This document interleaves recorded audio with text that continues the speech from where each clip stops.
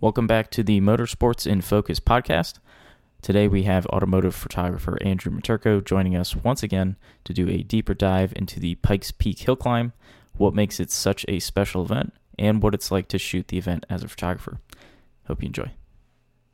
Pikes Peak is hands down my favorite event of anything that we do, especially through Road Scholars. It was on my bucket list before the first time I shot it, and now it's one that I'm going to be a lifer. I'm going to be going to it pretty much as long as I possibly can, whether I'm either shooting it or someday I hope to race it myself.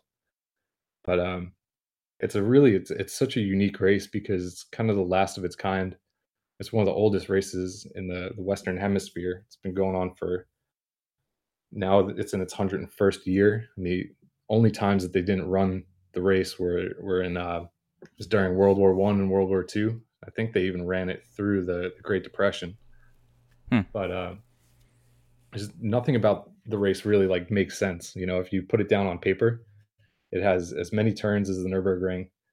It climbs up the side of a mountain, which has its own microclimate. There's all sorts of little animals and critters that can get in your way. Every which way there's somewhere to crash, either into a tree or off the side of a mountain or into a huge rock. And you know, it just everything about it's fucked up. It's just crazy. What was your first time you were there? Was it 2020? Yeah. So it was right during the pandemic, and we thought it was going to get canceled, but they just delayed it. So it ended up being run in I think it was August. It was either August or September. I can't quite remember, but so that was interesting to shoot because all of the normal shots that you see, like the amazing sunset from Devil's Playground area, like that wasn't there. The sun was in a totally different position. And, the times when the sun would rise ended up being totally different. So the guys got, I think, even less time on the mountain. But yeah, I mean, from that first time, I was absolutely hooked. I didn't even in hindsight, I didn't even really prepare for it aside from trying to get my fitness up a little bit, knowing that it was the altitude was going to beat me up. But I didn't really spend any time looking through old photos or any of that. I came to it completely with a clean slate. Yeah, fresh look.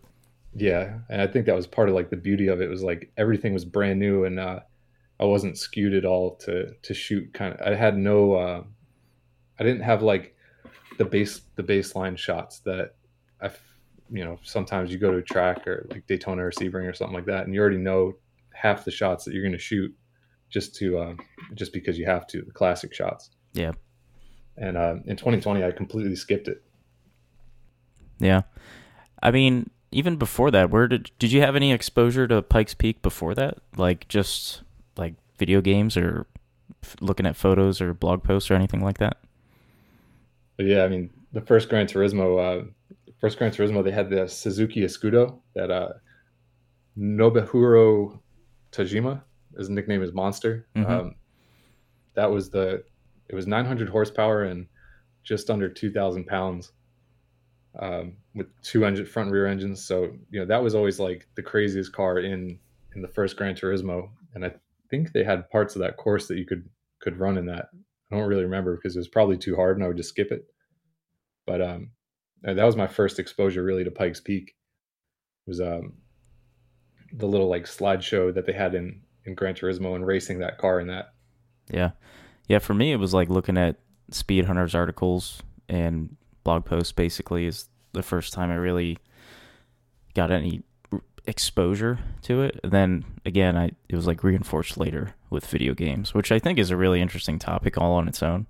The fact that a lot of people, I think, get into cars or maybe have their first experience through video games, which is it's just a really interesting idea. Like I remember I wasn't playing Gran Turismo. I had Forza. I was an Xbox kid, and Forza, as far as I know, I don't think it ever had Pikes Peak, but the rally games had Pikes Peak, like the WRC games and stuff. And so that's where I was able to. Or it was probably Dirt Rally had it, I think, back when like the first Dirt Rally. So that actually they made that for PlayStation 2, and Cam Ingram, the owner of our company, and the guy who was racing on behalf of Road Scholars, that he had that game, and he was kind of trying to use it to get a sense of where the course, to memorize the course.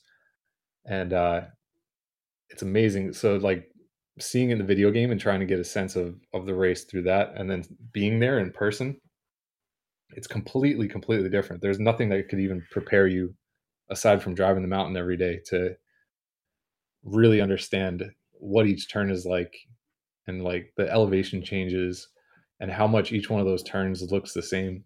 It's it's completely different. I think in those dirt games you only had a choice between the Sebastian Loeb, Sebastian Seb Yep. Loeb, Yeah. yeah, Sebastian Loeb's that Peugeot. I think it was a 906 that he Hmm. ran, that he held the record with for a while. Yeah. So you either had that or I can't remember what the other one is. I think it was a Peugeot 405 or something. It was like you had a choice of two Peugeots to race in that video game. Yeah.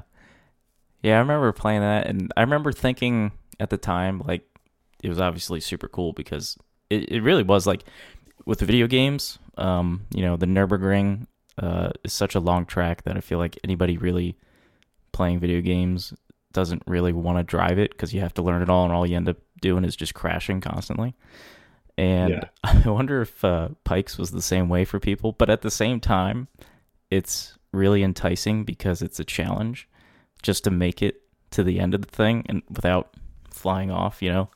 So, Every, everyone knows Nürburgring, and there's such like kind of a mystique surrounding it, but I don't think people realize that Nürburgring and Pikes Peak have almost the same number of turns. It's 156 turns, but if you disconnected the course from end to end, start finish line, and then laid it up the side of Pikes Peak, they have a lot of the same kind of turns, the off camber turns, the like climbs and drops in elevation. are there any times that the cars get airborne on Pikes Peak? Oh, the road surface is so bad that half the time the front tires aren't even touching. Hmm.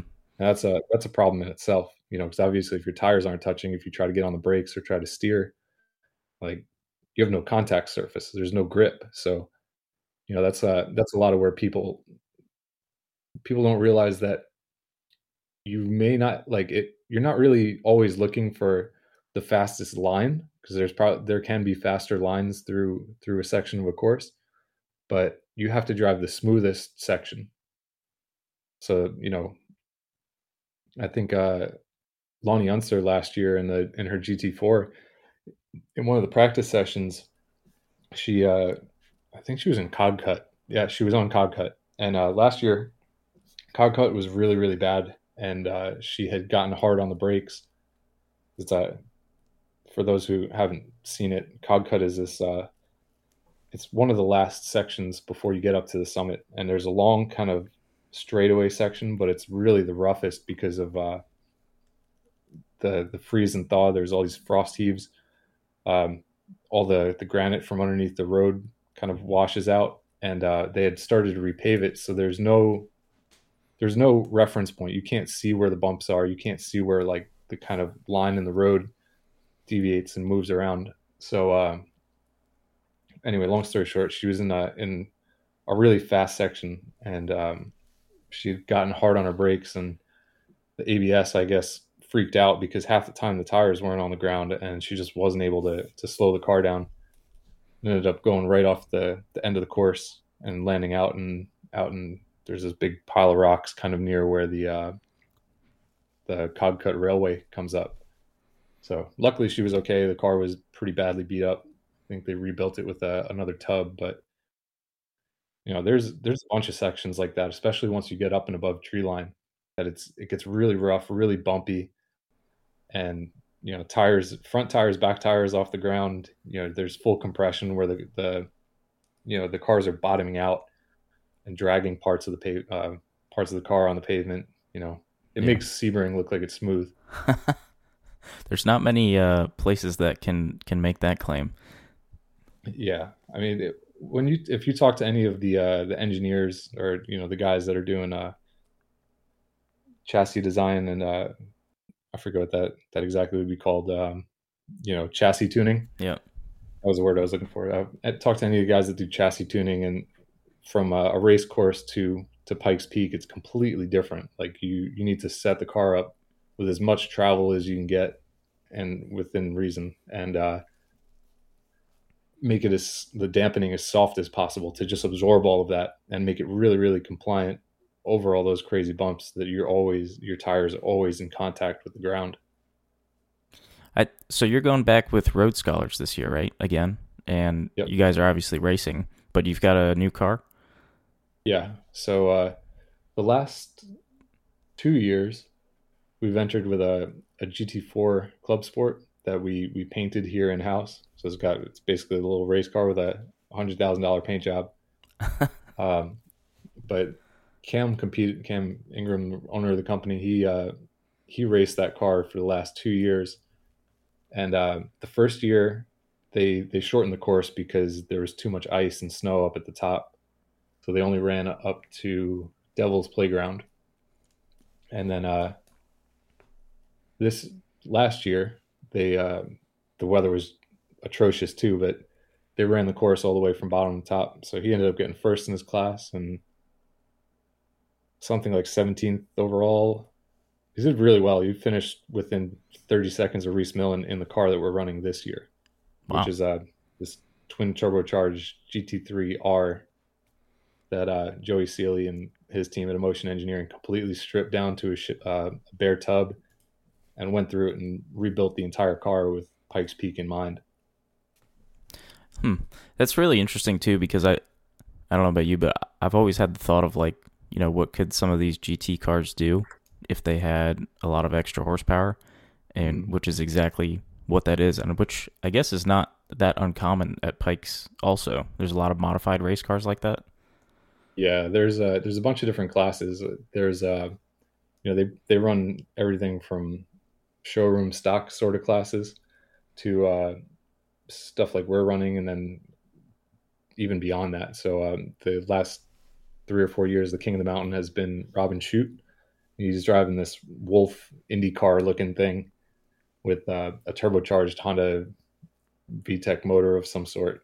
But it there's open wheel cars. There's some of the manufacturers bring crazy stuff.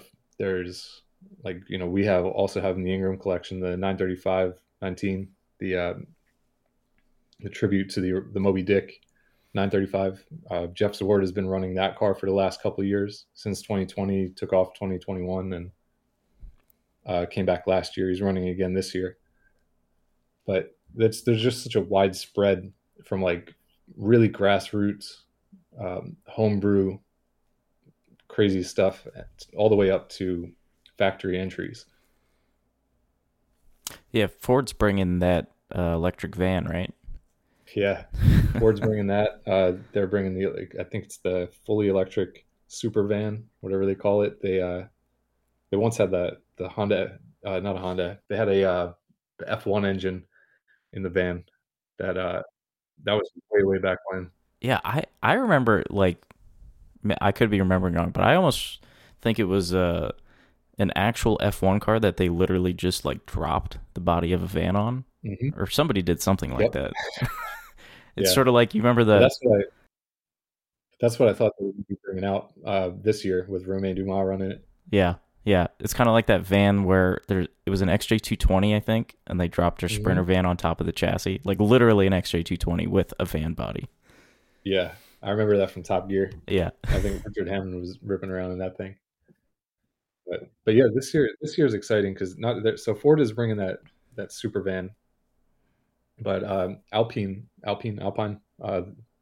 they're bringing out a proper Pikes Peak car as well, and Radford is they're bringing out an entry too. So both of those are first timers, bringing those cars out or really like entering at Pikes Peak. Um, but they've got some serious drivers behind them too. So it's going to be really exciting to see what those guys do and if it becomes like a regular thing. If Ford starts bringing the factory entries and some of the European companies start coming back out, and it's kind of funny. Pikes Peak has more of an allure in Europe, I guess, because there's so much more of a hill climb culture out there, and But it'll be really exciting if they start taking it seriously like Peugeot used to. And I mean, even back in the day, Chevy, Audi, all these people or all these manufacturers used to really send out. They throw a ton of money at sending a car up the mountain and seeing what they could do. Yeah. Yeah. So do you think the lack of manufacturer involvement is that due to, like, it's obviously there's a lot of people who know about Pikes Peak, but maybe there's not a lot of people who tune in every year or go to the event. Do you know how many people attend each year offhand? No, not offhand, but Okay.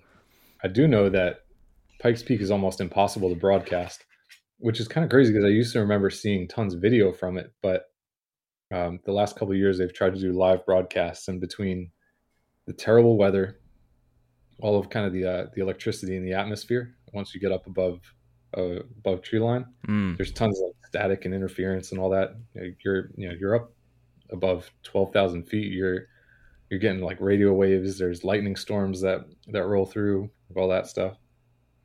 But if you have cables and all that sort of stuff down low, all the critters eat it, like the marmots and the squirrels and chipmunks and all that. They chew through all the cables.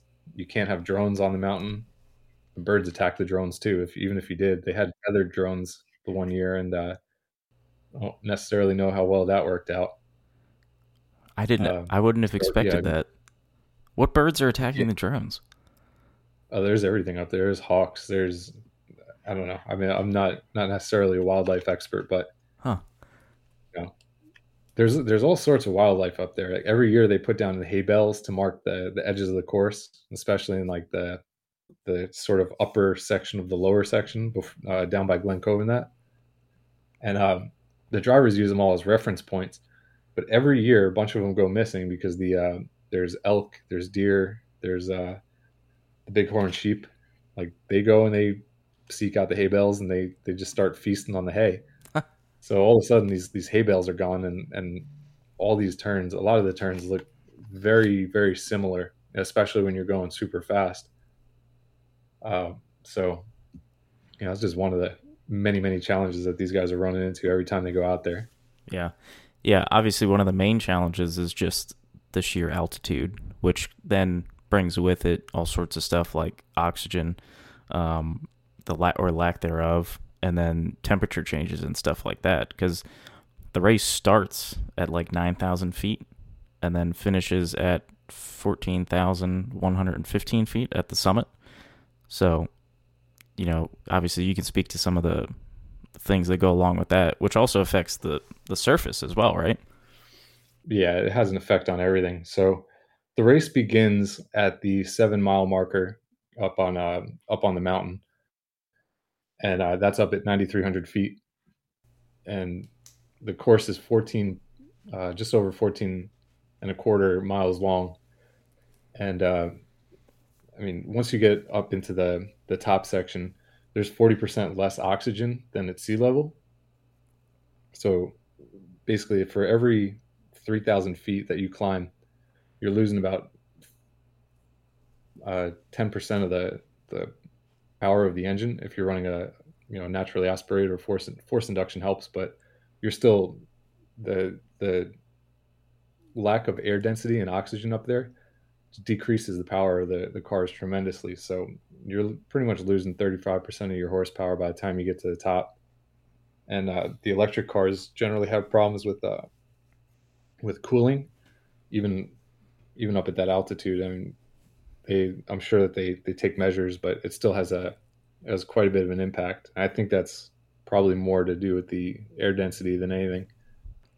So, along with the oxygen, you also have to deal with the temperature changes that come with altitude and just overall, the conditions on the mountain, which, it could be mild at the start and literally freezing at the top. Yeah, it's usually the case that it's freezing at the top, and it's kind of wild. So I neglected to mention that all of the practice sessions begin at first light on the mountain. So the practice sessions begin before the mountains actually open. So usually everybody lines up at the gateway around 3 o'clock in the morning, and drives up to the 7 mile mark or wherever your practice session is. So the temperatures are already pretty low. So you'll be in the pits and it might be 40 degrees, and the temperature seems to every single time it seems to drop right before the sun comes up. It feels like it drops like 10 to 15 degrees, and so you're at close to freezing temperatures usually before you even get started, and the road surface is cold. There's no light on it. There's usually dust and all that. So um, that's a problem in itself. It's almost impossible to get heat into the tires. So a lot of these guys are using tire warmers at the start, and then as you're going up in altitude, the reduced atmospheric pressure increases your tire pressure, while the cold is kind of mitigating that. It's like the colder temperatures on the ground and on the pavement are reducing the air temps inside the tire. So you're constantly battling. Like you really have to take into account before you even get started where your tire pressures are and kind of like project where you want them to be by the time you get to the end of the practice session, and then interpolate that for start to finish on race day. And that could be on race day. It's anybody's guess as to what those conditions might be. So like last year we had beautiful weather all the way through June. Every day was perfect. Like you couldn't ask for better weather. Temperatures was blue skies. The day before race day, 12 or 16 inches of snow up at the top, ice. There was rain, fog, hail, everything Jeez. in between. And race day was just wet and cold until you got to halfway picnic grounds. Then it was blue skies, and then you got into the W's, kind of the middle section of the course, and it was completely socked in with fog again, all the way up until the top. So it was wet, soggy, cold, and terrible. So you never know what you're going to get on the mountain on any given day, and especially on race day. Yeah, and it's not like you get that much practice either, right? It's just sort of a couple runs. How much practice time do you get total? So I mean, each driver, if they're lucky, in the practice sessions, they might get 5 or 6 runs, and that's if absolutely everything goes to plan and they really hustle through it and kind of ask for forgiveness by running overtime slightly. But the way that the practice sessions are structured, so we leave tomorrow, and this weekend will be the first round of tire testing. They divide the mountain in half, so just lower level and upper level, or lower and upper sections. And then there's another practice session that is the following weekend. They divide the mountain into threes, so lower, middle, upper, and basically like you run each one of those sections once before race day, um, or before race week rather. Race week is practice and qualifying kind of rolled into one, but no competitor gets to run the entire length of the mountain until race day. So you're working in these smaller sections and trying to get as much data as possible and trying to get as many runs in and really trying to memorize the course and all the new bumps. And there's no real like markers there that are consistent. So you're looking at a rock or the way a turn is or the way that the tree line is. So you're looking for some kind of reference points while you're driving up the mountain to know which section you're in or which set of turns you're in, and how that turn is, either it's a decreasing radius or it's a sharp hairpin or whatever it is that's coming up. So you have to memorize all of that in these little sections right before race day. So yeah, and even if you attend every single session and the optional session in whatever section on race week, you're really getting almost no time in. You're getting each driver might get a total of half an hour to an hour of actual like runs in. So Yeah, and then you only get one shot up the hill, and that's what counts, right? yeah, you have to put it all together, and you know if history has shown us anything, it's whatever you get in all your practice sessions is going to be completely different on race day, and it's not going to be for the better. You're not going to get better conditions on race day than you did in any of your practice sessions. Yeah, that's got to be. It's just really amazing how, like, just imagine going into this first set of corners, completely different conditions than when you practiced. Mm-hmm. I guess entirely possible that you would have changed the car's setup, and it's not like you can just go do like an install lap and see how the car's responding. Like, you're just going for it immediately, and you got to figure it out on the fly. And on top of that, all the conditions are going to change all the way up the mountain. You know, it's almost like I this it seems obvious to say, but it's more like a rally than it is a hill climb almost. And it's not even really like a hill climb. You're climbing up a mountain, you know, not just like a hill, and it's so long. But, you know, where in like a rally you have to react to everything and just deal with it. It's kind of like that, but in terms of setup, not necessarily the course, because you at least know the course a little bit, but just everything is either going to be the first you experience it that day, you know, or the setup that's on the car, and you just got to figure it out and go for it. Yeah, I mean, this is probably the closest thing that you can possibly get to a Group B rally. Like, I mean, that's kind of the last of its kind. There's not really that many barriers. Like, there's still spectators on the other side of the road. It's, you know, it's not like any kind of racetrack where if you run off, you're running through a gravel trap, or you might hit the barriers, or there's some semblance of safety. Like, this is all the roadway is really narrow, and it's actually even narrower now that they paved it. When it was all dirt, or when it was partially dirt, all of the rooster tail, all the dirt that they would kick up when they were sliding through, would build up on the sides and create kind of a berm and slow the cars down. And now it's, you know, the cars are way faster, the course is way faster, there's way more bumps, and it's even narrower and more dangerous. But like uh, like I said, this is the closest thing that you can get to a Group B rally in modern day times. It's counterintuitive.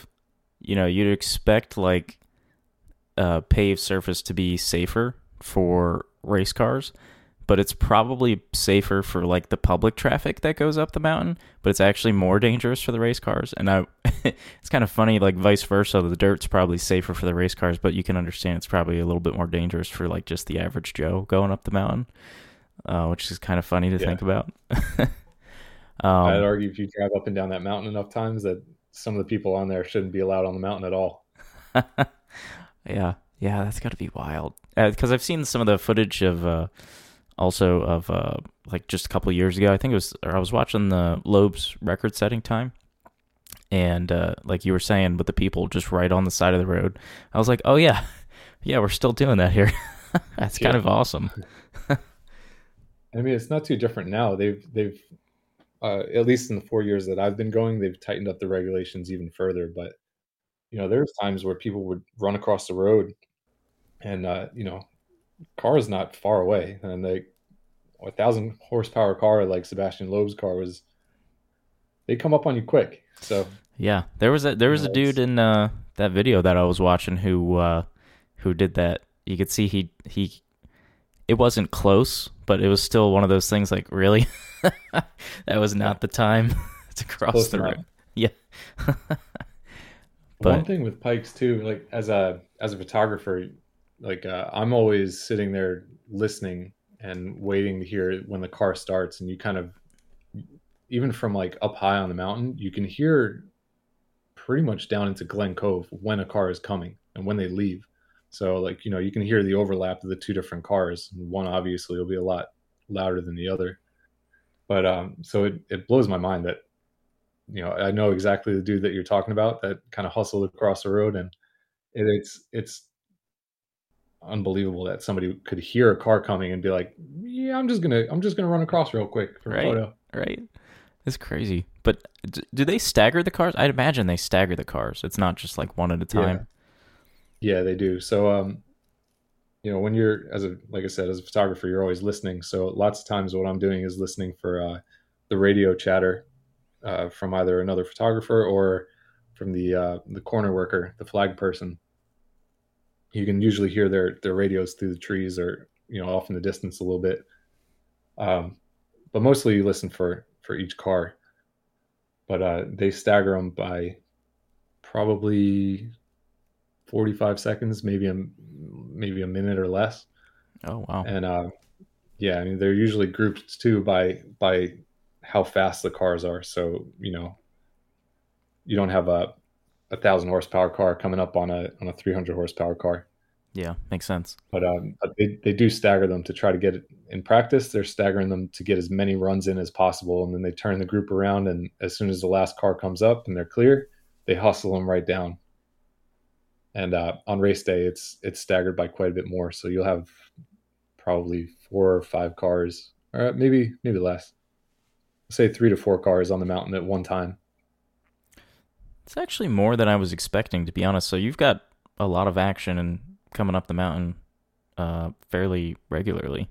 Like, even as a photographer, like, if you are going to cross the road, you actually do have to be fairly strategic about it, in terms of when you're going to do that and where you're going to do it. Yeah, I mean, the only safe times, that I cross as a photographer is if I can ask one of the flag officials, be like, hey, where's the next guy, or did they release the next guy yet? Or as soon as the car passes you, you scoot across and you get across the road as fast as possible, and then get to where you need to be.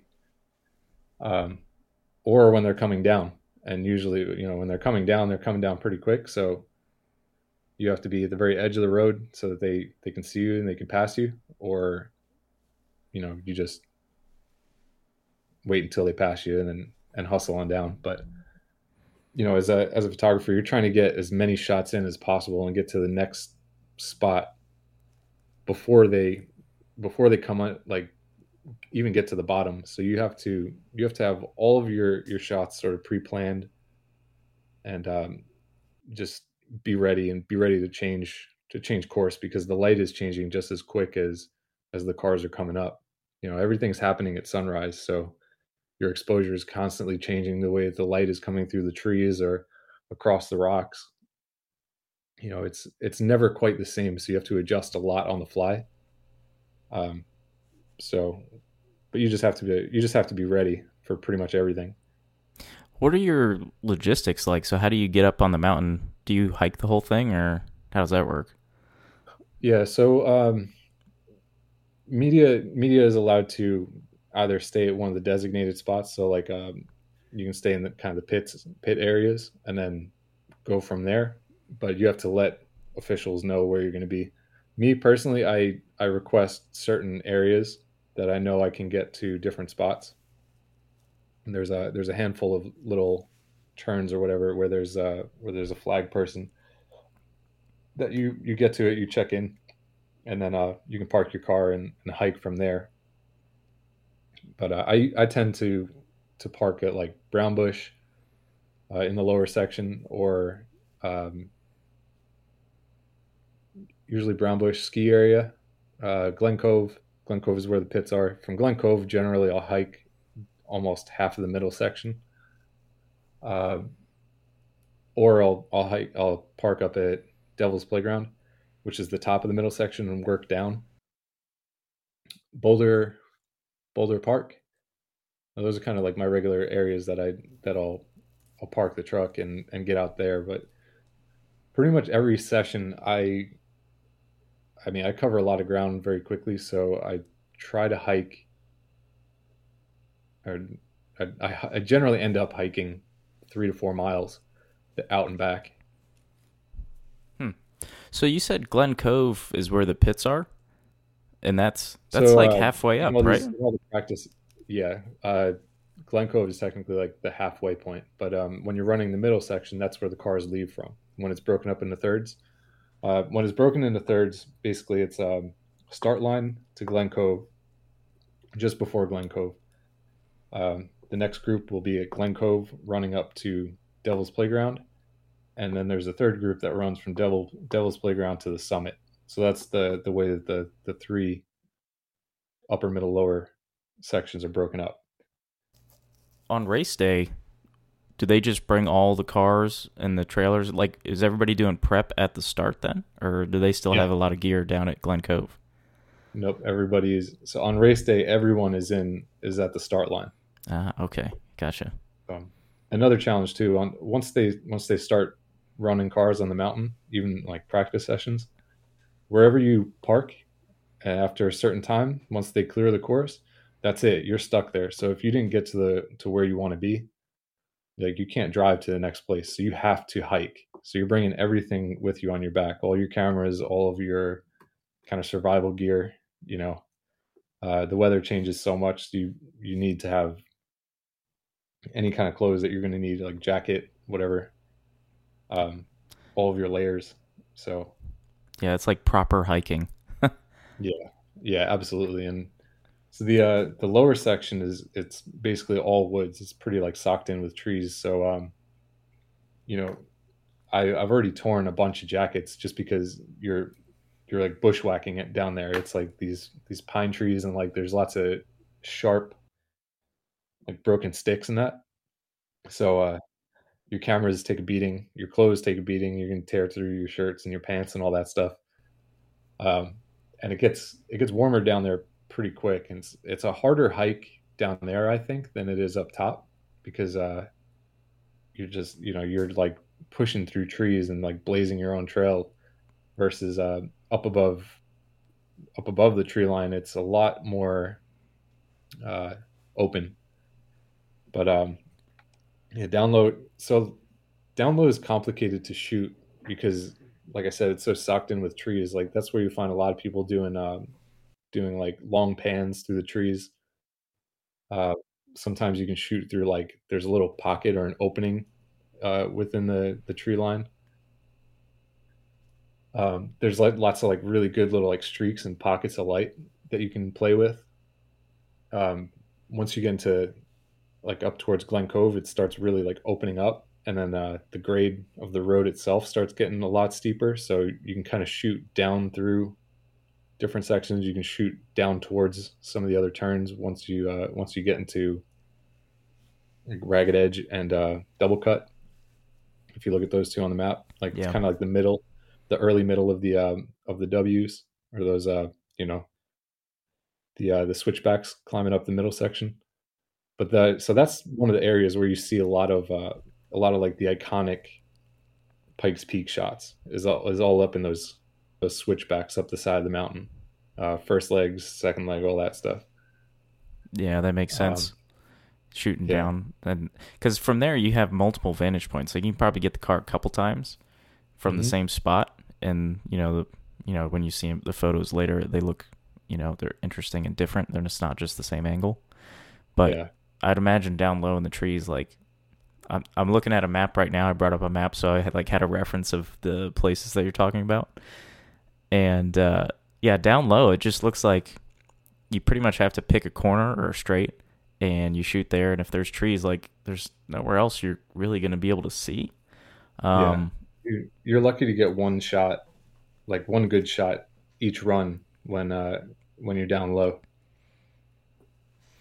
yeah. Do you ever cut to, like, I'm looking at some of the corners here, instead of walking, along? Do you walk along the road, or you just cut through the woods basically? No. I I I might not take the same approach as a lot of other guys do, but I go like diagonally across everything. I almost am never on the road, and some of the guys that I see there regularly joke that if uh, if you can see me, then I'm not doing my job right because I'm like Sasquatch. I'm bashing through the woods, and I'm I'll get from one turn and skip three turns and end up in another one and start working my way around. Or so you know I almost never take the road, A, because it's slower, and I think I kind of just like the challenge too of like taming the mountain, if you will.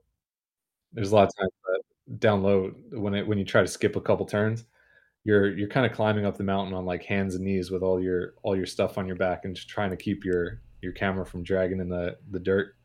But it gets pretty steep, and it's a lot of like mulch and like downed logs and stuff. So it's a pretty challenging hike if you take the unconventional route. Yeah. It definitely sounds like the kind of thing that you would get addicted to after you'd like do it once because of the challenge and the reward that you get. Because I mean the photos that you've captured are awesome, and like it just makes it seem like such an epic location that the fact that you have to hike through this stuff almost adds to it rather than like takes away. It's like I don't know how to describe that. It's just like it's literally the challenge of it. Like that can be a positive, even though it's difficult. It's just kind of nice to have to. I think you've said it before. You have to earn the shot. Yeah. And you kind of, it's that intrinsic value that it adds, because you've earned that shot, but you also know kind of like the story of how you got there. So when somebody asks like, where were you when you got that shot, especially if it's one that isn't the norm, it's kind of cool to like you're almost like you have the insider knowledge. So, and I think too, like a lot of the shots that aren't the norm are because I've hiked some weird route, or you know, or I've just hiked back and forth, and that's kind of the only way that you see the non-obvious shots. It's kind of the same as a racetrack. Like it's better to walk it on foot or like walk through the spectator areas versus just staying behind the fence and shooting through the same holes as everybody else. Yeah, I definitely agree with that. I love walking a track, and every new track that I go to, I always try to make a point to walk it. Because there's only been a couple times where I've had like transportation access where I could just like travel from corner to corner. And every time I do that, I feel like I just get locked into a certain mindset where you're just like, okay, here's the shot from this corner. If I go to that corner, here's the shot from this corner. Versus if you just hike it, you'll be walking along and be like, oh, actually, I really like this angle here, or this detail here that you would have never seen if you just went from major corner to major corner. Mm-hmm. So, for example, one of the shots that you shared pretty recently of mine that was through Boulder Park, that was actually the first photo I took at Pikes Peak the first year. So I parked at Boulder Park. I got out and like Pikes Peak is one of the other things about Pikes Peak is it feels very like you're an insider kind of club. So like you're a real photographer if you've got it out there and you can get some shots. So but anyway, I got out and the first people I met and said hello to were Larry Chen and Will Rogie and Brandon Cato. And so, we talked for a couple minutes and it's pitch black and everybody's got their little headlamps on. And I started, I just kind of looked around. I'm like, I didn't really know what the road looked like or what the shots would look like. So I just started hiking up. So I crossed the road and started hiking through all these boulders and stuff. And I ended up pretty much just going straight up the ridge line towards Olympic, which is the second to last turn before the summit, or the last turn before summit, rather. And I just kept climbing up and up and up and up. And, it's dead quiet. It's pitch black. You're climbing pretty like bouldering, basically. It felt more like rock climbing than hiking. And there was nothing out there but like bats swooping around and like, you can hear them like squeaking and flapping up above your head. And that shot that you shared was pretty much when I was almost to Olympic. So I'd been hiking for just about an hour, or rock climbing, whatever the fuck you want to call it. But I'd been climbing for just about an hour, and like when the light finally came across, Jeff was maybe the fourth or fifth car that had gone. And yeah, so I mean like that was the first shot I took, and I haven't seen anybody take that shot yet. It's definitely not like a common one. And that was shot with a 400, so you can imagine how much you know kind of what it would look like from any other vantage point. Yeah. It's a really interesting story, actually, because when I saw that shot, without knowing that, I would have assumed that you were on just the side of the road somewhere and it's just looking down to see it. But now looking on the map also, so that was looking down into Boulder Park. Yeah, so it's literally from there is a trail that goes up the side of that through Cod Cut and all that, but I took a completely different way. Like I was looking down into basically the abyss, like the side of the mountain that it's just all rock fall. And so I was at, if you look on the map, there's a hard ridge line that goes up towards that last corner towards the guardrail. So I was on the side of that, and I don't think people even hike there. And every time now that I've hiked the proper trail up around Cog Cut, it just doesn't look the same. It doesn't look anything like that shot. Hmm. And I don't think you can even get that shot without being so far off the beaten path. And just the fact that it was the first shot that I had gotten, and I thought to myself, like, this is one of the events that was on my bucket list, and it was one of my first real assignments as a freelance photographer, and my first for Road Scholars that was like event. So there was a lot rolled into it. I'm like, all right, I feel like validated. People aren't hiring me just because they think I'm nice, Yeah, like, that's awesome. And also, like, what a shot for the first shot. yeah. Like, did you look down and just go, okay, we're good. We're gonna be good. This is gonna be a good Yeah, event. well, I had to do something because there was no other options.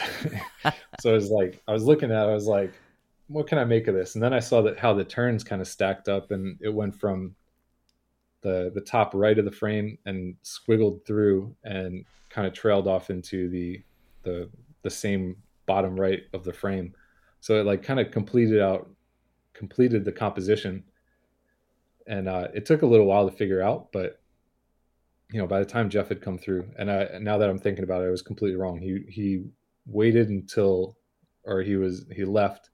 He was one of the kind of cars at the end, but I remember looking at that shot and or being up there and not exactly knowing what to do until maybe it was like three or four cars that before he had come up, and I was like, when I had figured it out and I was able to grab it. Nice. But when you looked at it on the back of the camera, were you just like, okay, this is a great shot? You know, you just did you feel like uh, not a sense of relief, but you're just like almost excitement, like, okay, got that. This is awesome. The setting is awesome. Like it's gonna be a good week. I don't think I even looked, to be honest. In a lot of these things, I kind of shoot on instinct and then look later, or Really like scrub through really quick to see how many of the shots were complete trash. Luckily, interesting. at Pikes, like, they're kind of few and far between. This is like the one time that I will say that like my strongest work is always at Pikes Peak. Hmm. Do you think that's the setting, or does it just lend itself to the type of photography you do? Like, do you set out to get certain types of shots, or do you just look at whatever presents itself and just shoot away? So both kind of. So to answer both of your questions, so Pikes Peak, like, it's one of the most spectacular places I've ever been, and the landscape itself is just absolutely incredible. And your mission as a photographer on Pikes Peak, as like photographing the race, is kind of to make this road look good in a weird way, or in a unique way, or like to show how amazing the landscape is, and there just happens to be a road in there.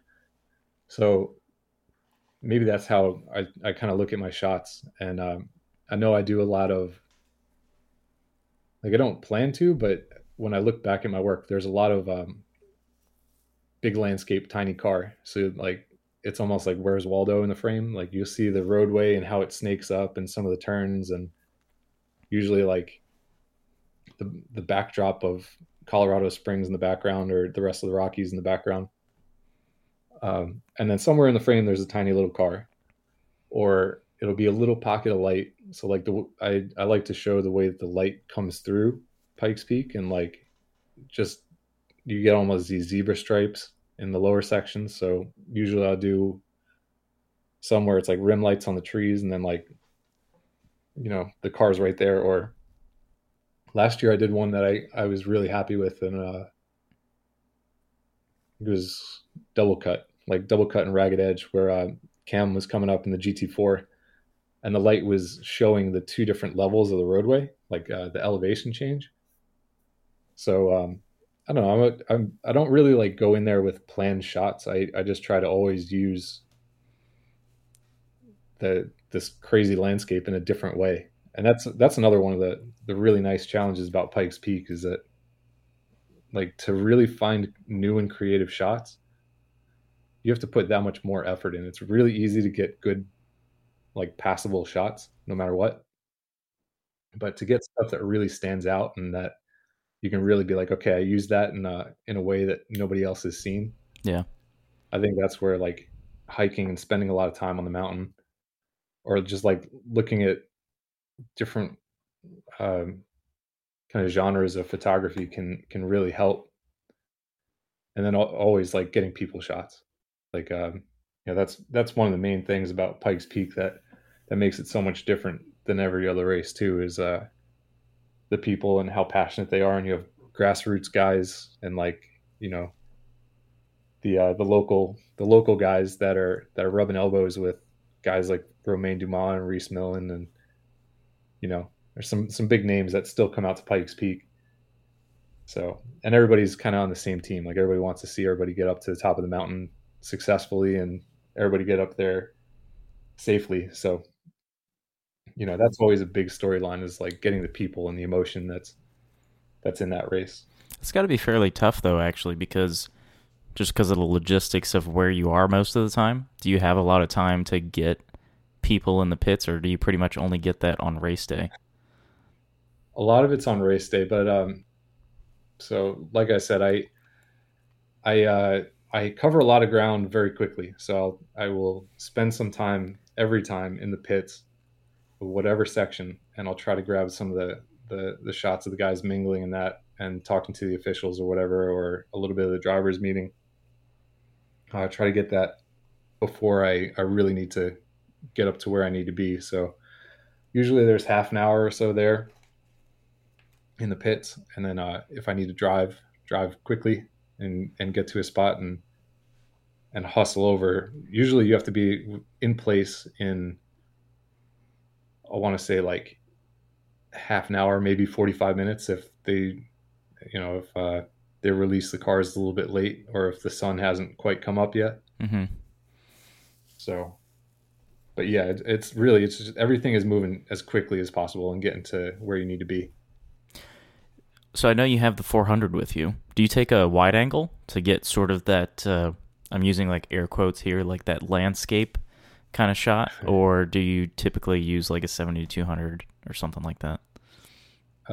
So I usually do. I always run two camera bodies, and I usually do 24 to 70, and then 70 to 200, and then I rent the 400 for pretty much Glen Cove and above. Anything in the middle in the top section, I don't really. I find that it's kind of like it's way too much lens for the bottom section where you're pretty limited. But I have a 16 to 35 that every now and then I'll do really wide, crazy pans, especially through some of the switchbacks. And I used to have a 50 millimeter 1.2 that I would break out every once in a while just to get like, the super shallow depth of field shots, or to get some of like the light coming through the trees. This year, I've been trying to like keep myself on my toes, and I bought a Helios 58 f2. So it's one of the swirly bokeh lenses. It's this Russian Soviet little like shitbox lens. So I'm definitely going to use that in the lower section. I'm kind of excited to play with that. How's the sharpness on that lens? Hit or miss. It's really good in the center. It's super sharp. In the really? center, yeah, generally. Anything outside of that, like I like to shoot weird compositions. Off to the corners of the frames is pretty not great. So, but it's a great lens, and I'd recommend that anybody give it a shot. It's easily adaptable to different cameras, and like it's fun to have something that's not perfect and kind of forces you to play with things in a different way. Is that like one of those full manual lenses? Does it have like the aperture control on it, or is it? It's full manual. Yeah. Okay. That makes sense. Yeah. No, that's. I'm excited. It's either going to work great or it's going to be the worst decision that I can make. So. Now, I'm sure you'll get something with it. I think I I think that's the best way to just discover new things too, just to put yourself in a scenario that just engages your critical thinking. Because sometimes it's so easy to use like a 70 to 200. It focuses so fast. It can do pretty much everything that from anywhere you can get a shot. But with that lens, you got to stop and go, okay, I can't just point and shoot. Like, I got to think about this shot. Otherwise, it's going to look like crap, or I'm not going to, fully utilize what you have it for. So it forces you to think at least, and, you'll end up thinking of something new just because you don't have the capability just to point and shoot and end up with a decent shot no matter what, Yeah.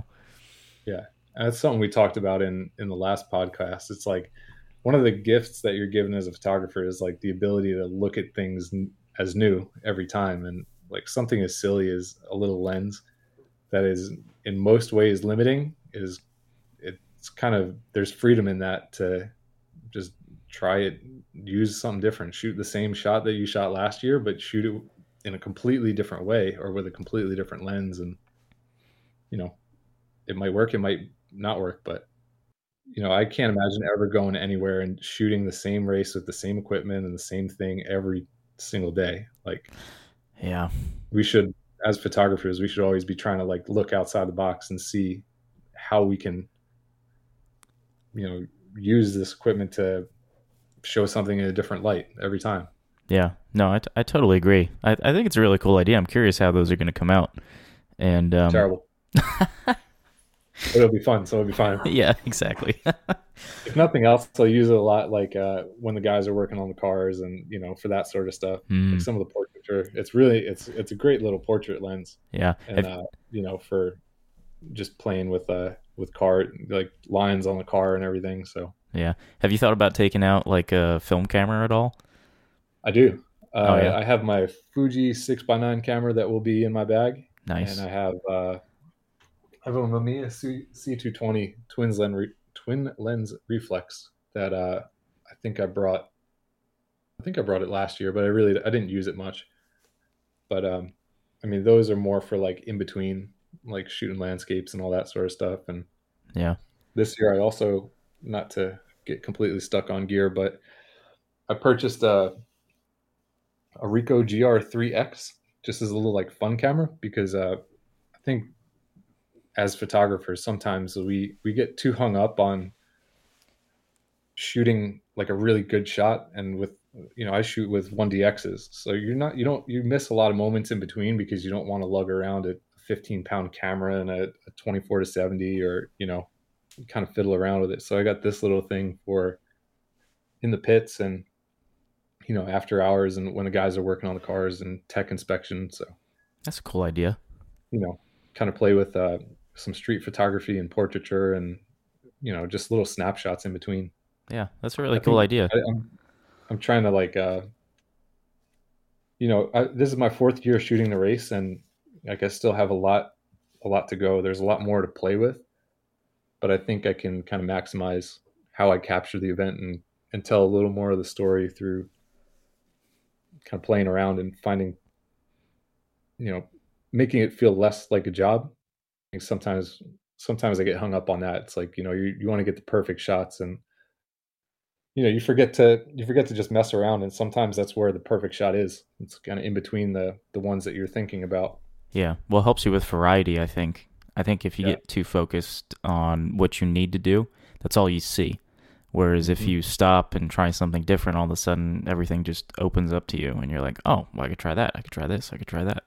Versus, you're just trying to check boxes, like got that shot.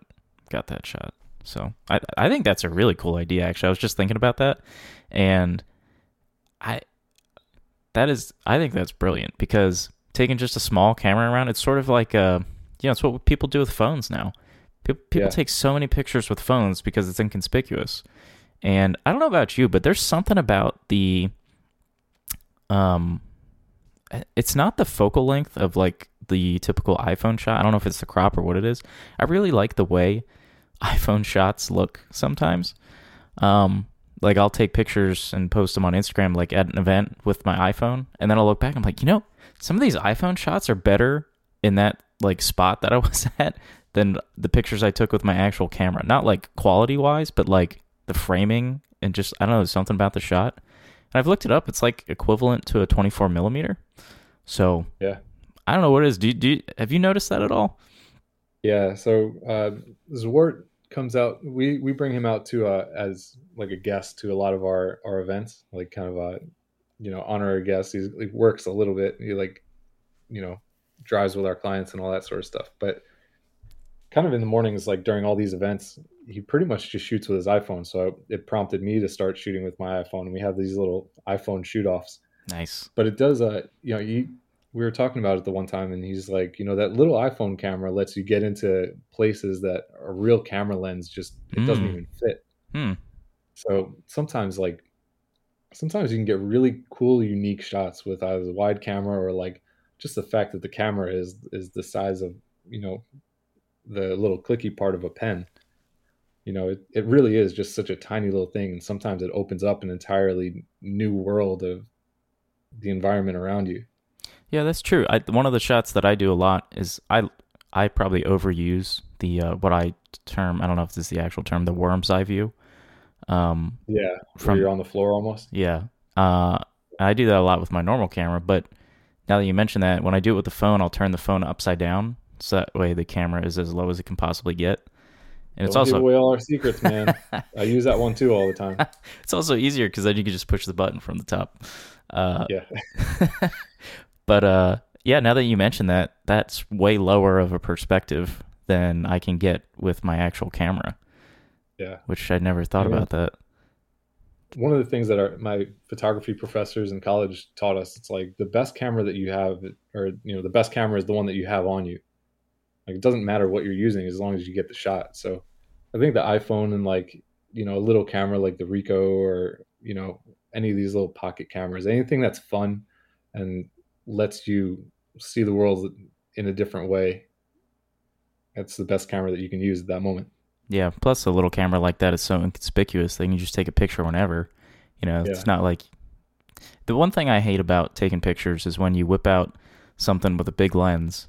Everybody looks at it, and yeah, I hate that because I don't really like shots where people are like posing for it, or like they'll stop doing what they're doing because they see the camera and you're like, no. yeah. They try to get out of your way. Yeah, exactly. Nope, you're my subject, sir. Or I was Yeah, using you to frame out another car or something. yeah. I feel like with the smaller camera or just an iPhone, you don't really have that effect, which is kind of Yeah, nice. yeah, and I think it just feels less formal. I think that's what I'm finding with this little Ricoh, and I kind of ended up with it because it has an APS-C sensor. So the iPhone image quality falls apart very quickly, so you can't really blow it up. With the Ricoh, it's got a fixed 40 millimeter lens and APS-C sensor, and like it does a really really good job. Like it's up there in terms of like flexibility and latitude and raw files Hmm. um, with like the Canons. Yeah. So I don't know. We'll see. It'll be interesting to see how I play with it on the mountain and like what it allows me to do that, you know, say something like a 1DX either doesn't let me do or is just such a chore to shoot with that, you know, I guess to some extent, I have no excuse now. I have a little fun camera that like takes almost nothing to get a great shot. So it's like, Yeah. you know, there's no risk or I don't exactly know the word there's no reason not to. Yeah. So going back to the mountain, is there any fun stories that you want to share or like wildlife encounters that Oh, are fun? yeah. So I mean, the mountain's amazing because like for a lot of reasons, but there's always some every time you go, there's some crazy story. And if you notice, leading up to race week, all these signs with people's names and different turn names kind of start to pop up. And I'm backtracking a tiny bit now, but on race day, they take away all of like the turn mile markers, all the mile markers are gone from the mountain. So that's another reason that the drivers have to memorize where they are by sight. But what does pop up is little things like a no stopping sign or no parking sign in the trees over by engineers, Hmm. and there's a sign that pops up. If you look on the map, it says Sump, but during race week, that is Pastor and Pope's Pond. Um, there's a turn that is called Fred's turn with an arrow pointing down. Uh, but I mean, whenever somebody goes off in a very spectacular way, they end up with a fun little sign to commemorate that moment. So, for instance, the no parking one, it engineers, it's one of those turns that people mistake for another turn. It's like it's way tighter. It's a decreasing radius turn, I think. But anyway, it's one of those turns that catches people off guard, and usually they end up flying off the road and into the trees. What was it? I forget which car last time had spurred the no parking sign, but there was a car that launched off and went way into the trees and was completely stuck there on top of it on top of the tree that it knocked down for quite a while. So they had to, they get the tow trucks and all that sort of stuff in. And I actually think that there was a dune buggy that had run the King of the Hammers. That dude went off the road during the race, flipped. I think it was at Engineers, but he flipped over, rolled into the trees, and landed back on his wheels. Just fired the thing back up and drove out and finished the race. But yeah, there's all sorts of stuff. Fred's turn. Fred's turn is in a weird spot. It's after Brown Bush. Do you still have your map up? Yeah, I've got it up. I see Brown Bush, and then Yeah. there's So look directly up above it. There should be another turn. Heitman's Hill. yeah, I see that. Yeah, Heitman's Hill. So Fred Veach is now the director of the board of the race, but he's run the race in the past, and we've Road Scholars has sponsored competitors for the last 10 years or so, actually a little longer. And Fred Veach was one of those guys that we sponsored back when he was running his 996 Turbo, and he was running like a showroom stock class. But he somehow managed to miss the guardrail, and like you look at this turn, and there's it's pretty straight leading up to it. So every time I pass by it, I laugh because there's the Fred's corner, and he somehow managed. I guess he got on the brakes and then went left off the mountain. So if you're going straight into the braking zone of that turn, he somehow went left and went off the side of the mountain down into the trees, and like it. I don't know how he did it. It still blows my mind each time. Huh. But yeah, there's just always people always end up crashing, and as long as there's no big injuries, then you get yourself a sign. But That's there's funny. Randy Rule, one of the race directors, had gotten basically struck by lightning when one of the competitors went down on the motorcycle. There ended up being a lightning storm, an electrical storm way up on top of the mountain, uh, up kind of Olympic area, Olympic turn. Wasn't this related to Where how Devil's Playground got its name as well, with the lightning? Yeah, yeah, that's a good point that you make. So Devil's Playground, they call it because up at that 12, 13,000 foot mark, uh, the lightning strikes the rocks and like basically leaps from rock to rock. So when you're up there and looking at the rocks, you can see all these pockmarked rocks with like it looks like a softball size chunk cut out, and that's all from the lightning striking and jumping from rock to rock to rock. So Randy Rule and some of you know the race control guys were up there trying to clear this motorcycle that had gone down, and there's an electrical storm, and the lightning must have struck a rock that was nearby, leapt from the rock to the chain that they had tied up to the motorcycle, and Randy was holding onto the chain and basically like got zapped by lightning and blown back however far. Um, So I mean, crazy stuff like that happens And up he, on the and he was mountain. There's a okay. guy.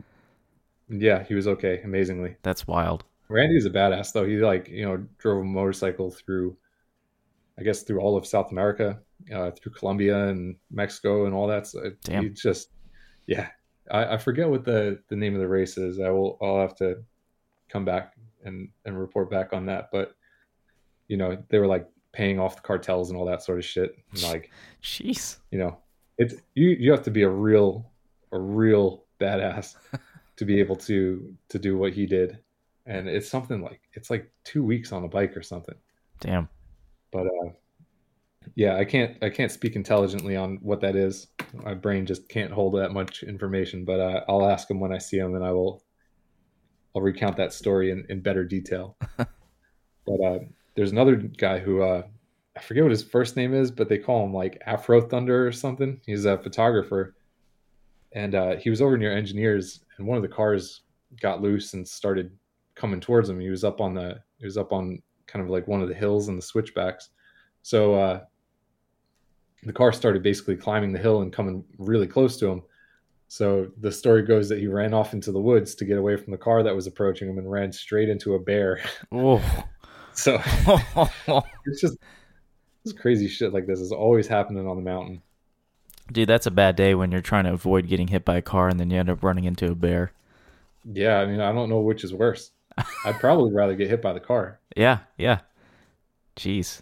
What happened there though? Like did he just like peace out after that and the bear just left him alone or Must have. The bear was probably just as confused. This dude with an orange vest coming running up at you with a.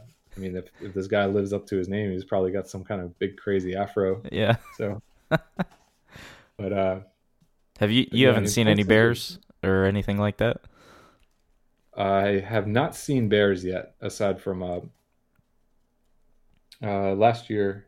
I think it was last year. Last year or the year before, there's a family of bears that lives up at Halfway Picnic Grounds, but they had made their way down basically to where the starting line was, and they ended up in the trees by the pits. So they had animal control and the rangers over there with tranquilizer darts, just in case the bears started making their way down and started going the wrong direction. They were going to tranquilize them, Dang. but luckily the family bears stayed up in the trees the entire time and until the race was over and then made their way off into the woods and nobody had to get tranquilized. But I've seen the bighorn sheep. I was climbing Little Pikes Peak one time to see if there was any shots from up there, and I get over to the other side and there's these bighorn sheep that are coming up towards me. So needless to say, I didn't want to tackle with those guys. But there's marmots. They come running out all the time and they squeak at you. They call them whistle pigs out there because they make this really loud squeak chirp noise and it looks like a hybrid between a beaver and a gopher. Okay. Uh, so those things are out there all the time and they're usually running out across the roads or as you're hiking you'll hear some scurrying and there's either going to be one right there on a rock next to you looking at you or a bunch of them will scatter. Um, Down low in the the lower section, I was shooting by blue sky and I was kind of wandering along a trail and I found a spot to shoot. I was doing slow pans through the trees down towards one of the turns and I started hearing noises and I looked around and there's probably 30 or 40 guinea fowl all around me and one of them like it must have been the male that was guarding the pack or something was up on a log once again almost eye level with me and but like they didn't seem to care. They were just walking all around me and literally like inches away. Wow. So you run into that sort of stuff there. That's amazing. It's it's such a hardcore like motorsports photo experience, I'd say. Like there's nothing like it. No, definitely not. I mean, nothing that I've shot, and I don't think there's anything quite like it in the U.S. I mean, I don't I think can't think of anywhere. anything that I'd rather do at least. Yeah. Well, I'm glad you haven't run into a bear. Cuz Yeah, well, let's not jinx that. I hope I don't run into a bear either. Yeah, you're gonna have to pack some bear spray or something.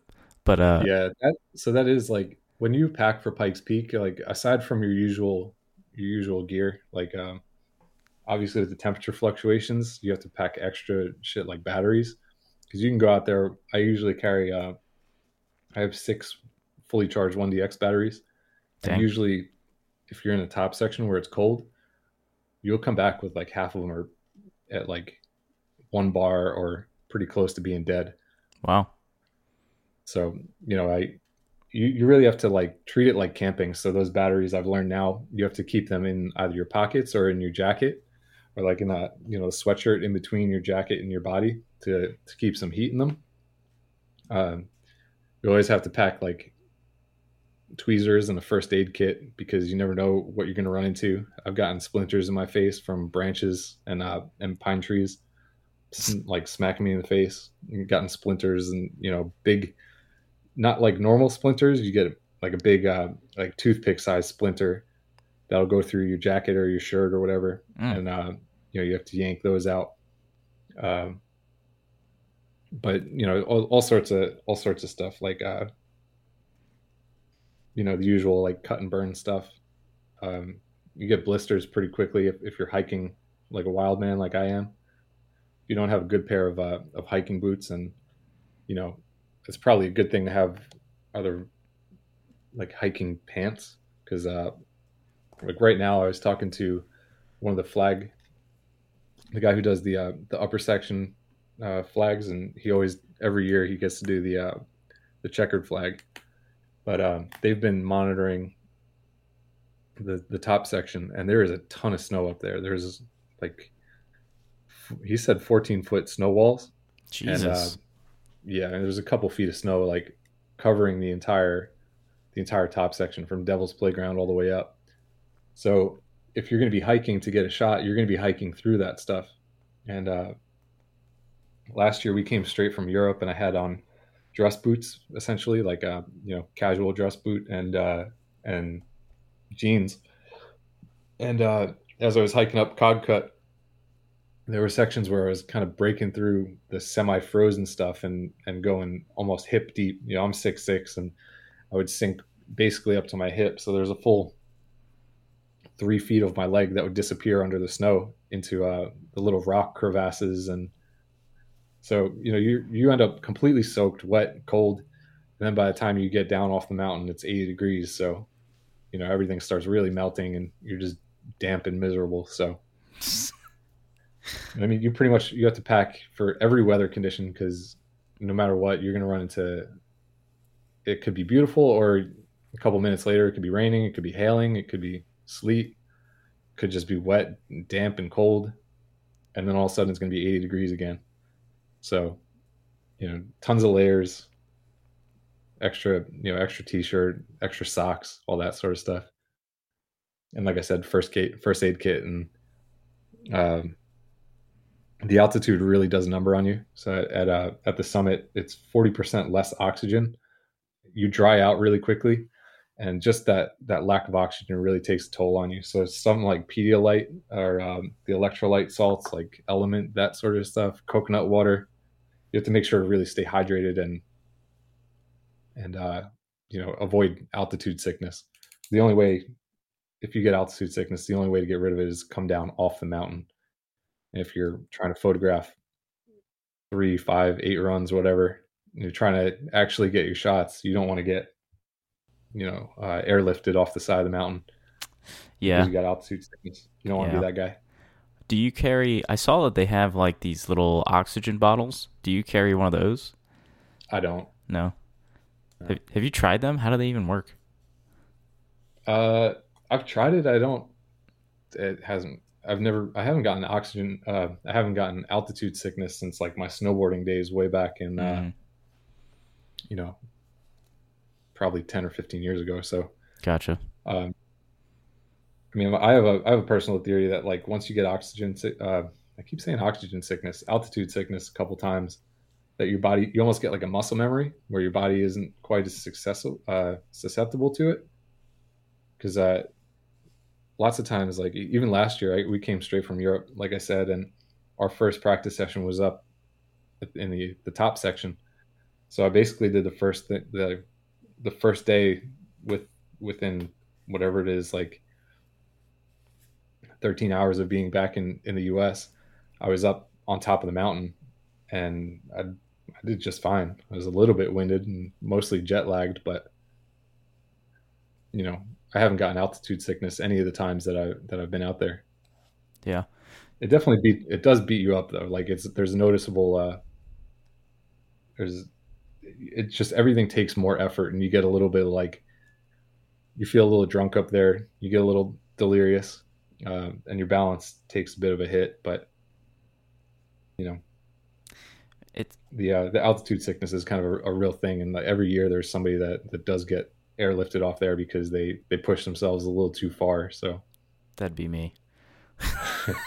so hey, like I said, you won't be the only one, man. There's a lot of people that overdo it. Is it usually like So photographers, or is it a lot of people who like come to see the race? And usually photographers. yeah, hmm.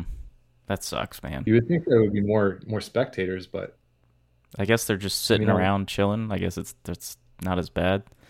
yeah, Hmm. yeah, it's less effort. Like if this event definitely, as a photographer, it's like 50% photography and 50% mountaineering. So you really like you have to work on your physical fitness before you get here, and it's even that, like, even if you're in pretty good shape, it's going to put that to the test. So Yeah, it just seems like the ultimate challenge of photography. Like, it's a huge track, constantly changing conditions, changing temperature, elevation. You get 5 shots at the car per yeah, practice session. It's just like, it's everything is like a worst case scenario, but the payoff is epic, so it's still worth it. it's like what everybody in motorsports dreads. It's nothing but variables. Yeah, It's constantly changing. There's no consistent. and Aside, everything's hard to get to. exactly. It's I really it's amazing that that these guys can even pilot these cars up the mountain in such a short period of time. Like I think the first run up Pikes Peak in 1916, the guy did it in 20 minutes or something like that. And there are guys that are running now, and they're down in Romain Dumas did it in just under 8 minutes in the Volkswagen IDR. So, and before that, Sebastian Loeb had the record. And it's just every year, if you look across the span of Pikes Peak's history, there's always people are constantly pushing it a little more, and it's always the worst case scenario, like you said. So it's it's just such a unique race, and I'd really love to see all the manufacturers and even like spectators. Like for such a well known race, it seems like it doesn't get the coverage that it should. So I'd really like to see like it kind of getting the recognition and praise and attendance that it rightfully should have. was gonna ask, what do you think it would take for that to happen? Because it's obviously got the history. It's got all the hallmarks of a major motorsports event, at the same level as something like Le Mans. Like Le Mans has the history, the tradition.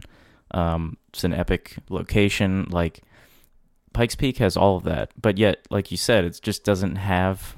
Everybody knows about it, but it still just doesn't have the numbers in terms of, I guess, people watching. And like you said, it's hard to broadcast. But what do you think it would take to bring it to that next level so that it was like a major event that everybody tuned into? Or do you even think that's possible? It's hard to say. I hate to say it. I think money has to be, you know, money and marketing really need to be poured into the event. And like this is really like a race that's run out of true passion and love for what it is. And it's a generational thing too. So like there's tons of families that have run the race over the years. All of the flag people are like, it's like a generational thing. Like they'll do the same corner that their father and their grandfather had done. So you know it's it's run entirely by volunteers. There's not really a ton of money in it. the city of Colorado Springs, so much of their money comes from tourism on the mountain, and the mountain has to get closed down for an entire day, so they lose a ton. Um, so, but really, I think to get manufacturers in too, like it needs to be a proving ground, which I think like you're kind of seeing it again. Lamborghini did a run there, and now with Peugeot, not Peugeot, Alpine and Radford and um, Ford getting back into it. Um, I think I almost think there either needs to be like a bigger purse, or just that the race itself needs to have kind of that same sort of prestige that Le Mans and like any of these WRC, like the grueling races like Baja or any of that sort of stuff, kind of needs to have that status to really be recognized, so that when you say that your new electric car beat a production record on Pikes Peak, then it kind of says something to the world. Yeah. Yeah, I wonder. I'm surprised the park doesn't work with the race more. You'd think that it would be mutually beneficial, but I guess it's not. I guess they're not super fans of it if they're losing a bunch of money. You'd think there'd be like a deal they could work out, but You think so? I don't know. I think unfortunately it all comes down to money, and like you know, it takes a lot of effort to get this race to actually happen every single year. I think it's more often than not kind of on the fence of, like, it's kind of always in jeopardy. And for someone that cares so deeply about this race, and like I hope to be part of this for a long time. Like I would hate to see it end after you know such an amazing history. And maybe part of that is like education about what the race is, and like I said, like once you go to this thing, man, it's like it's impossible not to go back. Like you get hooked. You're a lifer basically. It's just so different when you get to meet like the race organizers and all the flag people and the photographers and racers that come year after year. It's so community based, and to see that everybody's on the same team and everybody's rooting for each other. They're you know it it means a lot more than just getting a car up a mountain fast. yeah. It's tradition, it's history, it's heritage. So Do you think it could yeah. use more like pageantry, sort of like you have? I don't know if you watched any of the Indy 500, but the the Indy 500 is just this like big American show. It's got you got the flyover, the national anthem, all the pre-race ceremony. There's so much building up to the race that it has this feel about it. Like even if you're not into oval racing, like I don't really like oval racing, but I'll tune into the Indy 500. It just feels like such a big deal. And if you think about it, all that really is marketing. You know, Yeah. and it makes me wonder if it had more of that. If that could boost it up quite a bit. But still, you need people to see it somehow. So Yeah. yeah, I mean, that's the biggest challenge, I think, is visibility. And I think that people have forgotten, because like we don't really watch TV anymore. Like it's not broadcast on NBC and on Speed Vision or whatever, whatever we used to watch it way back when, or you buy the VHS tape. I think it either needs to be recorded and broadcast to like the masses some way.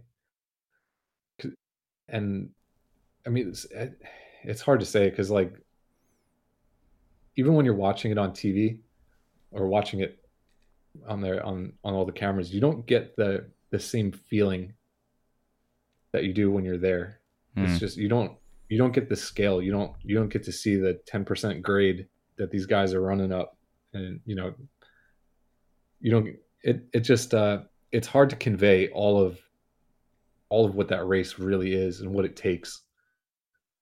So, but I mean, to I guess to answer your question, yeah, it could absolutely use every bit of that pageantry and all the marketing that it could get.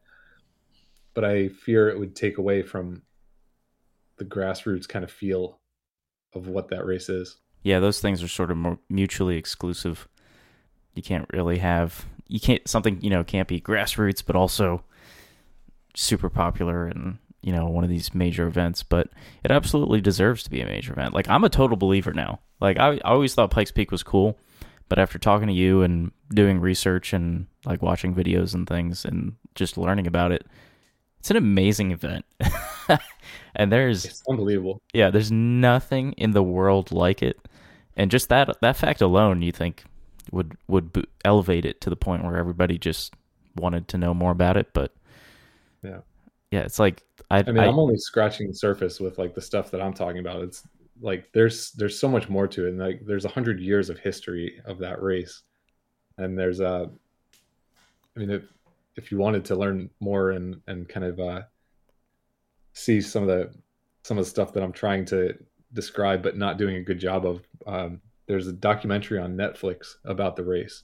I think it's like an hour and a half or 2 hours long, but they go through like you know some of like the crazy cars over the years and how those guys were getting up the mountain.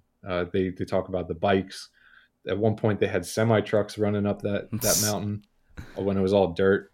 yeah, They had there was a competitor. I want to say it was one of the Vashholtzes, but I think I'm wrong, and I would be doing whoever did it a disservice. But there was someone who ran in three separate categories all in the same day. It's like raced a car up, got to the summit, took a helicopter down, got into a car, an open wheel car or something along those lines, and then did another run, and then came down and did it on a motorcycle. that's You amazing. know, yeah, and like the Unsers are like a huge name in motorsports. They've won 25 times. Like they're Wow, the Donner family. Um, you know, Mark Donahue's son, David Donahue, has been running the race. He finally got a win in his class last year. Like there's so much history and so many motorsport legends that have been on that mountain.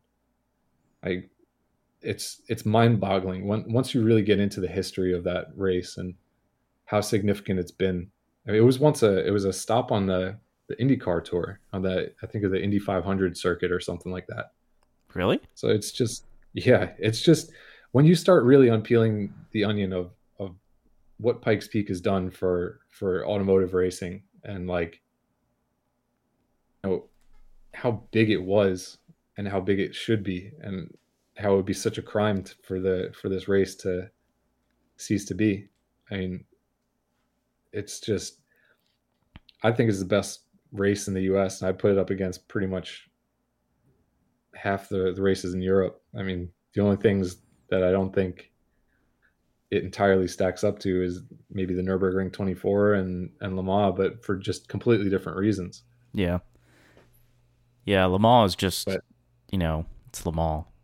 It's just the pinnacle of endurance racing. But this is just completely different, yeah, and and I probably would say that if I had to really, if push came to shove and I had to make a choice between Le Mans and Pikes, I would absolutely go and attend and shoot Pikes over Le Mans. damn. Yeah, but I don't know. I might be getting to be a little bit of a fanatic. Just it's one of those things that every year you go to it, it's different and it feels Yeah, different. Like if you feel you get more and more closer to it and more attached, and the people, like I said, the people in the stories are really what make it just so significant. And those people start to feel like family too. Like every you get butterflies in your stomach with every competitor that goes up to the line, and it doesn't matter if it's Romain Dumas or if it's somebody that's their first race or somebody that's been doing it for 30 years. It's you just there's real consequences on this mountain, and you just never know what's going to happen. yeah, And you just want that person to get to the summit and celebrate and go into the visitor center and get their donut and you know like the racers, every racer, whenever somebody finishes, they're up there, they're hugging each other, they're having like there's a little party on top of the mountain before anybody ever comes down. And then as the guys are coming down, like all the crowds kind of spill out into the roads, and the drivers pop their hand out and everybody gives high fives, or they bang on the hoods of the car and the roof of the car. You know it's just it's such like it's such a celebration just to be there and to get on the mountain, to get up to the mountain, to race on race day. Like, you've beaten all the odds and you've raced in one of the craziest fucking races that there is, you Yeah. know? And I think it's a way And different experience too, even as a yeah, photographer, because you're like right up in the action. You know, yeah, it's not like most racetracks where they feel a little bit disconnected just naturally from the barriers and everything, where it's like you need access to certain things. Like this is just literally a road, and you have obviously you have to follow certain rules, but that's it. Like, mhm, you know, there's no barriers. It's not like there's restricted access like that. Like you said, the fans can get right up on the edge of the road, you know? yeah. I Uh, mean, all you're really behind is a little set of catch fences, and they're not real catch fences. They're like the barriers that keep you in line when you go to a sporting event. You know, it's like it's absolutely insane.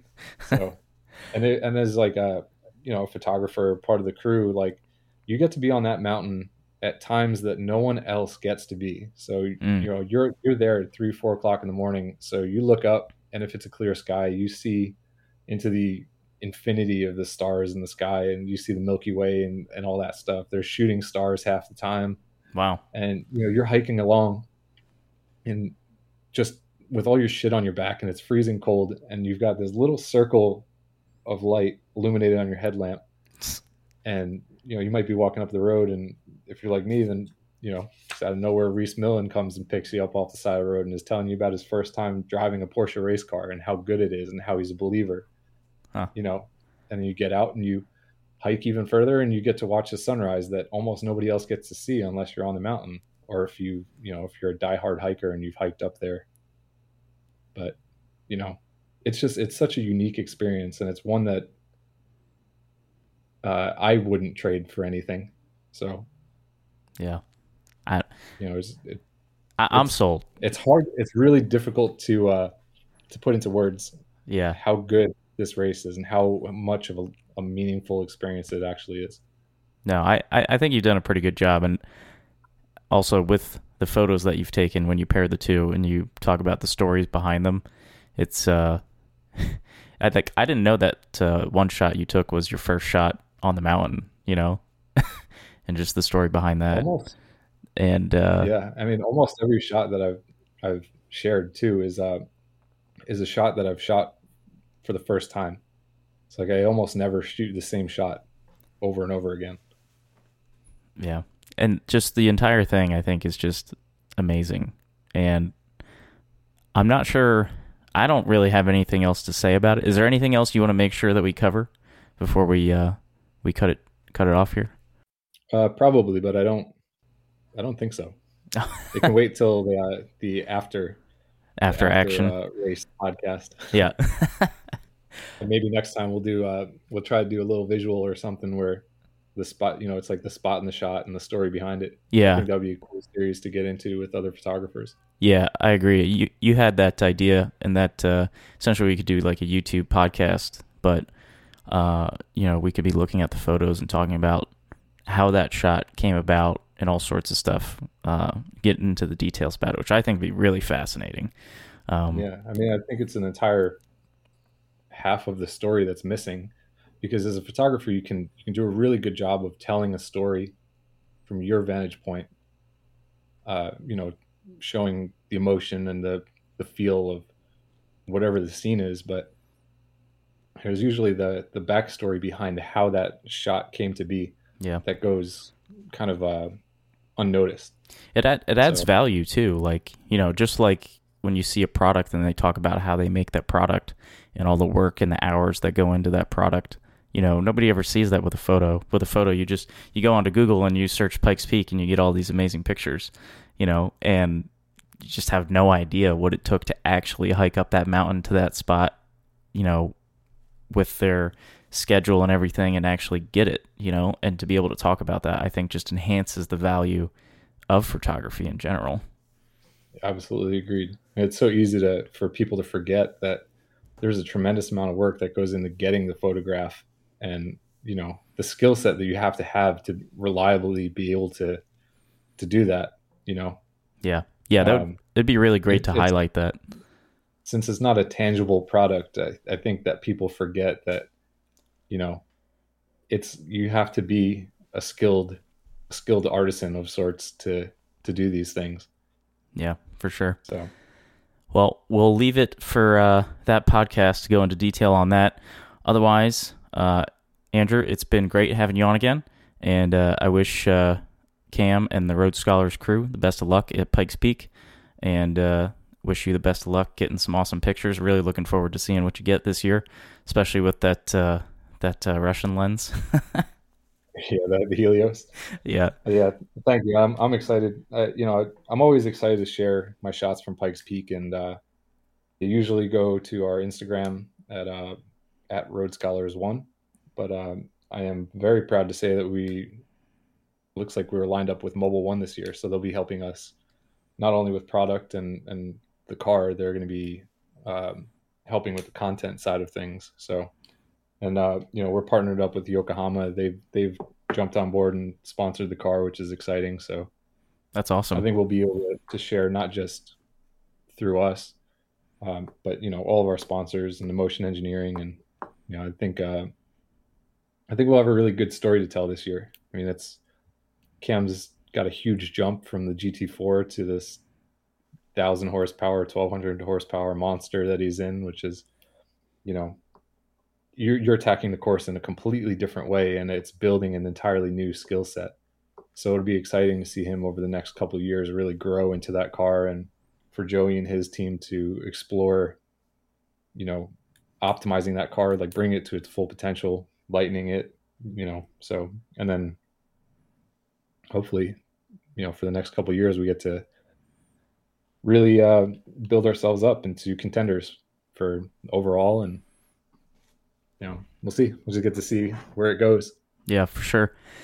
Well, we're going to close it out there. Like I said, Andrew, it's great having you on. Really looking forward to the next couple podcasts covering some more of Pikes Peak.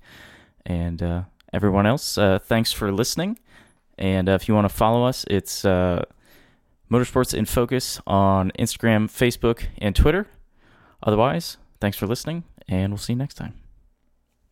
And come to Pikes Peak. Yes, and come to Pikes Peak. Support the event somehow. Hopefully they stream it or something.